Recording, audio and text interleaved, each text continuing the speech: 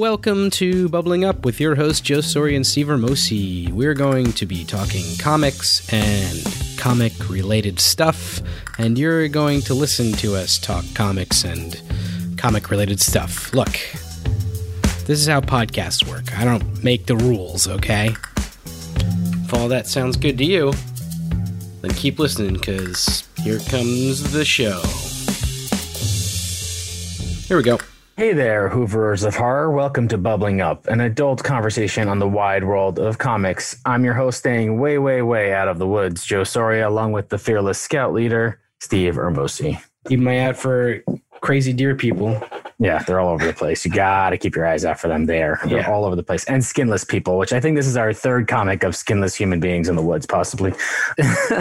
Anyway, before we get into the discussion of The Lolo Woods by Carmen Maria Machado and Danny, one day we'll figure out how to say it, either or. If you have any thoughts on the show, you can email us bubblinguppod@gmail.com or let us know what you think by reaching out on Instagram or liking or sharing or doing all the good stuff. We're here. We want to have a conversation. It's our goal. We're having our own conversation and we want to share that love with other people. So hopefully you're enjoying it just as much as we're enjoying making it. So usually I'd drop it over to Steve, but on this one, this was a me random find at the library. The most recent time I finally got to go back to the library, which always excites me. My local library has a lot of good displays for new comics. So this comic, The Lolo Woods, was just sitting there. It had this great cover. It had that new DC Black label on it, which I'm hoping is the new Vertigo, because we've already done and discussed Vertigo almost every single episode. And it had the Hill House Productions, which I think is the Joe Hill release. He's, the creator of Lock and Key. He's Stephen King's son. He's released other comics. I've been reading all of the stuff that he's been releasing. I've been reading his short stories. So he's been kind of my entree into horror and getting me into a bunch of this stuff, especially Lock and Key, which I won't repeat all my other thoughts on the television show that I can't freaking start or finish because it's so disheartening. But yeah, so this is a short series, 6 issues. It's about 2 teenage girls in, I would say, the mid-90s, Elle and Octavia, living in a dying former Pennsylvania coal mining town named Shudder to Think that has an eerie, tortured past. Basically, we have a first issue. Each issue is very literary titled. It has a unique vibe. It has a very strong sense of writing and titling and dialogue. It feels lived in right from the start. There's just great detail that kind of all pays off throughout the books, personally, I think. At first, I was like, oh, this is going to be another kind of Dark Paper Girls or something to that vibe. And then there's this great twist ending, I think, of the first book where there's a phoenix type thing that just kind of flashes near the window of 2 girls or women, teenage girls rendezvous. And one of the girls' stomach is just opened up into like a purple portal. And you're just like, oh, okay, now we're getting somewhere. That's not where I was expecting. So that alone kind of just kept me reading the whole thing. And I was like, I think this is going to have a great vibe. And then I started looking into the writer. This is her first comic. So I think she's been a literary writer and you can tell right away. So what were your initial impressions of the comic, Steve? Yeah, I really dug it. I thought that it was a nice, quick read. Didn't get too bogged down in its own mythology, but at the same time, there was a lot there that was like interesting. Like you said, there's a character who is a sinkhole. Like there's a person who is this literal sinkhole. There's the deer creature that I mentioned earlier that you find out a little bit more about later on. There's all kinds of supernatural stuff happening on top of just this sad story about this dying shitty town that these characters are kind of just trapped in as it's like burning from below, as there's this fire raging underground, which is like a real thing in places that are built on over mines and stuff like that. A mine catches on fire and it was burned forever. So it's like the tire fire that's been going on for like 30 years or whatever, 50 years, that type of thing.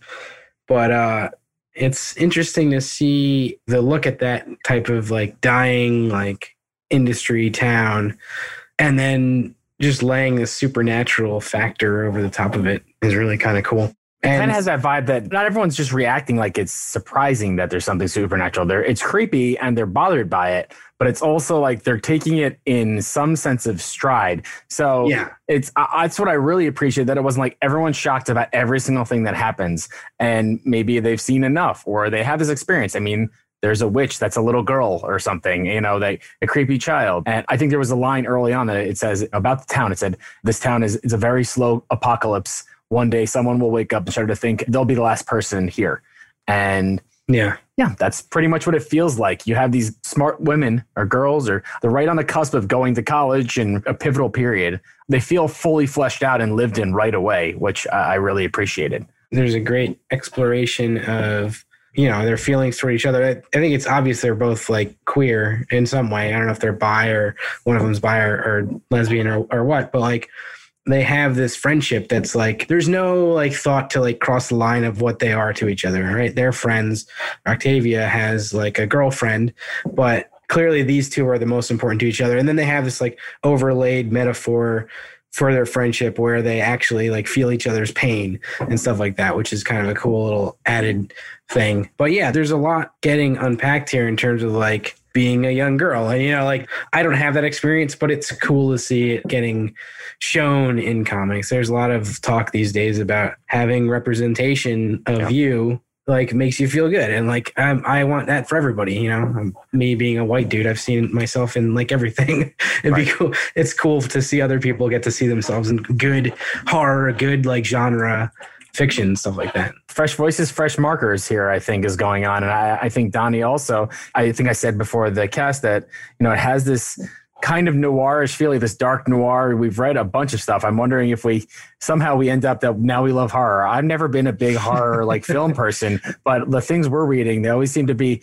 we read The Seeds being pretty dark and the Colin Bunn, and then you gave me a counter. I'm forgetting the other, but this kind of had that feeling of Harrow County pulled forward, especially in the art and like this mysterious area in kind of, I don't want to say straight bumblefuck, but not in a metropolitan area. So I appreciated it. And I think it kind of feels so interesting when you read something that isn't written by a straight comic person where it's repetitive maybe sometimes or kind of expected. All the dialogue felt very real and purposeful. I liked all of the internal monologues also were well done. They weren't just trying to pour more information. They were more really trying to get you to experience this person's perspective more and more. And you get a dual perspective, which I really thought was well done too, where they kind of flickered back and forth with these post-it note type with a little bit of coloring. And I know you mentioned something about the letterer, which I thought was an interesting tidbit that might have just even subconsciously gave me more of an add-on to why I liked it. I'll let you call that out. I think you mentioned the writer, Carmen Maria Machado, and the artist, Danny. So the colors on this were Tamara Bonvillain. The letterer is Steve Wands, who did a lot of lettering for Jeff Lemire, who, if you've been listening to this podcast, we just did 2 episodes on Jeff Lemire. So we have seen a bunch of Steve Wands' lettering, even without maybe realizing it every time. But so that's a cool little combination or connection. Yeah, it's definitely a subconscious connection, kind of like we just read Sweet Tooth. This has the Woods type feeling. This is a Woods comic, that is the story that things are kind of hiding in the woods or something's in the woods. And this is, I don't know if we mentioned it, but it's brand new pretty much. I think it came out late last year. So it's definitely just such a strong voice. And I also liked, there's another Hell House, I think it's called Plunge.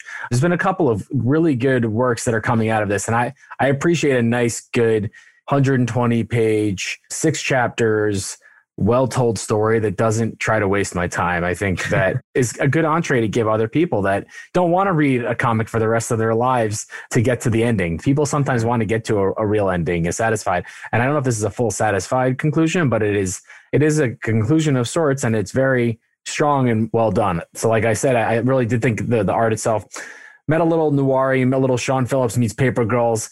I think also the secondary characters are used in a good way. We mentioned the girl with the portal. She kind of looks like Married with Children era Christina Applegate. It's like there's this weird underlying secret rendezvous relationship. There are these parents that, are only in there fleetingly, but are important and well used. They have context where they're connected to the hotel that kind of becomes a big key character in the second half of the series. One of them worked there. The parents met there. And there's this one great story that she talks about the first date that they went on, and it ends where he says like, you can get whatever you want to eat. And she orders a duck. And he's like, anything else you want, get whatever you want. And she just orders a second duck. And I said, no problem. It's like, this was a second duck type relationship. And I thought that was a very apt, like beautiful metaphor of like, I want to give this person whatever they want, but not just using it in the most common terms. Even like the names, the Shudder to Think town, the Heaven on Earth Hotel, the references to a book from the turn of the 19th century, The Awakenings, which Awakening is a popular book, but is a different reference point than we're usually getting in comics of some kind of man in the sea or some kind of very stodgy standard reference point that is always referenced, where it's like Crime and Punishment or standard. So just all these elements. Even the last one I had was the Swiss Army knife that had the "Told You So" written into it, and there was this sign about the mining town. I forgot what it said, but like it's in the background there. The mushrooms. There's so many like little details here that pay off, and they were just so well done. So anything else that sticks out to you, Steve? I did enjoy the art quite a bit. I love the kind of like, it's the style that you don't see a ton of detail, but the outline is there. It's kind of like a little scratchier style. I really like it. I know that's not everybody's cup of tea, but I enjoy that a lot. Like kind of leaving something up to the imagination of your readers and giving the impression of what you want people to be seeing rather than like making this super detailed drawing of it, which can also be cool. I mean, nothing to take away from anybody who does like really, really detailed illustration, but this style has a feeling to it that I personally enjoy quite a bit. Other than that, we mentioned Steve Wan's lettering was solid. I enjoyed the writing. Carmen Maria Machado, I wonder if she'll do more comics, and I wonder if her style will change a bit as she goes, like if she'll get more focused or not that it was unfocused, but I'm always interested in seeing what it's like when somebody goes from like writing prose to writing a comic, because they are two different kind of styles, We kind of touched on it. I feel like there's worthy themes that were really kind of addressed here that I want to specifically call out. Just we're skipping around kind of one of the big reveals, which is there's a lot in here that talk about the depravity of like indifference to sexual abuse, basically. Yeah. And that I think is such a well-told part of the story that it didn't feel like shoehorned. It didn't feel forced. It felt very organic to the story and very, very strong. So I had some themes of memory, fragility, abuse, moving on or not moving on, or dealing with issues. And then just that maturity, like we talked about, there's a portion about them going to college and one of them kind of saying like, maybe I'm not meant for college, that type of thing, which is a standard trope, but also was really done. So I thought that it's really important to point out that this is probably the best piece of art that I've seen to address kind of a consistent culture of abuse in a way that it's not just like rape scenes, right? It is talking about the women kind of are waking up in random places and no one knows what happened and no one's looking into it type thing. And it's horrifying when you think about it, but it's also kind of allegorical. Instead of being gross about it, it's just kind of poignant, I think, or at least well told. Yeah, it's really well done in that the story doesn't ever show you what's happening, but it makes sure that you know what's going on. And I love the fact that it gives the choice at the end to remember or to forget. It's putting the choice into the hands of the survivors of abuse rather than leaving the power in the hands of the people that were the abusers and that type of thing. I think that's a really important thematic element in here. The idea of like memory and repressed memories and things like that in terms of really traumatic events is done in an interesting allegorical type of way. I mean, you're right. That's a good point. We hadn't really delved much into the themes of this, which are like super the point, all right? Yeah. Like the point of this whole thing. It's not like a straight up just horror genre thing. It's a lineage of metaphors for things that are really going on. And it does a really good job of making you feel that discomfort around those types of things and around those types of discussions without, like you said, being gross about it or just like violent. I mean, there's not violence on the page. There's violence in what they're talking about, and there's violence in the experience and in their minds and not remembering. The characters wake up in a movie theater, and they're the only ones there, and they don't remember why. And that's pretty much the opening of the book. And you kind of lose that when they're kind of exploring the relationship of the two friends. And then that's what expands it to the rest of the world. And I think that connects directly to the fire that's burning and destroying the town, right? The historical actions of like the mining people or the miners that were basically abusing women in totality and just tossing away their bodies and disrespecting them, was burning the town alive. And that witch character is kind of like tried to blow up the city because it's kind of biblical. It's kind of Genesis era biblical. Like, this town doesn't deserve to survive. So there's just layers on layers on layers here we're spoiling this if for some reason you didn't read this yet. But you're not spoiled because we're not giving you the visuals here. We're not showing you anything. We're just kind of telling you where it leads. And it's still worth reading the path on this one. Similarly, we didn't touch on it and we don't always do it, but the covers in this that are fantastic. There's one, I think it was the second one, that's just this like fiery face. And there's just like, looks like the woods are on fire. And then there's kind of a shadowy, I don't know what that color palette is called, but it's like brown where they're like shadowed in gold almost in the brown, pushing the bike. There's a whole thing about bikes in this that's why I connect probably Paper Girls to it, because I have that like bike connection. I was just biking around, but just we talked about, felt like we were kind of stopping there, but there's really just so much more in this. I'm going to go right into recommendation. I just think this is not only one of the best comics I've read in a long time. I think it's one of the best stories, especially short stories I've read in quite a while. And I don't know if it would have been as effective without the art, but this is one of the things that it could have lived without the art, but it was improved immensely by being able to visualize and connect the characters, and to see these holes in people and these characters alive really, I think, amplifies the power of the whole story. I agree with that. So without describing it, I just want to say, like, if you've read this book, you'll probably remember the final page, like it's a splash page, and it's just a cool like summation of like a lot of stuff that's going on in there, and just that art, like you said, really elevates it above and beyond what the story itself was, even though the story is very, very important to this as well. The art kind of kicks it up a notch, I think. Yeah, I would agree. I highly recommend this. It's worth a read, especially if any of those themes that we mentioned earlier are of interest to you. Go check it out. Yeah, definitely. I was going to just want to touch one more because you said that. I think it's in the first issue and I just brought it up, but it kind of looks like an album cover from like 70s, but there's the one where you see what's inside of their brains while they're talking to each other.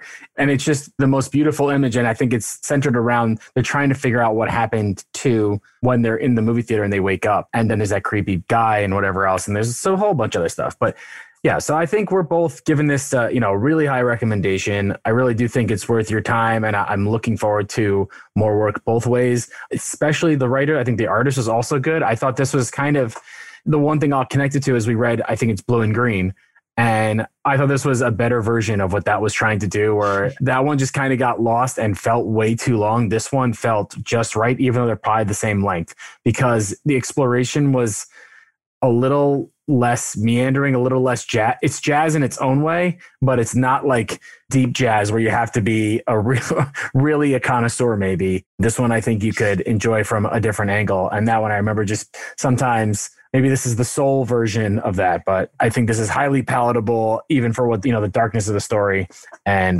can't recommend it more. So Lolo Woods, check it out. The next time we come around, we're going to be touching on first time for Ed Brubaker, who's a personal favorite of mine. We're going to be doing the Reckless. His 2 graphic novels. They're kind of just a series of a new character, but they're standalone series. I think there's 6 issues each. They're like quick 90 to 100 page reads. This seems to be Brubaker's new move, is just kind of making a book that's a comic and being done with it and just finishing the story. And like we said here, I'll say that I appreciate that. I don't feel like my time is wasted and everything seems like it's worthwhile. So next time we'll be touching Reckless. There's 2 of them. I'm not sure what they're exactly called, but I'm sure you can find them if you want to read up on them. Anything else for you, Steve? No, I'm looking forward to, I have not read too much Brubaker, so I'm looking forward to reading a bit more. And yeah, we'll talk to you next time. Sounds good. See you in a couple of weeks. And thanks for checking out Bubbling Up. Later.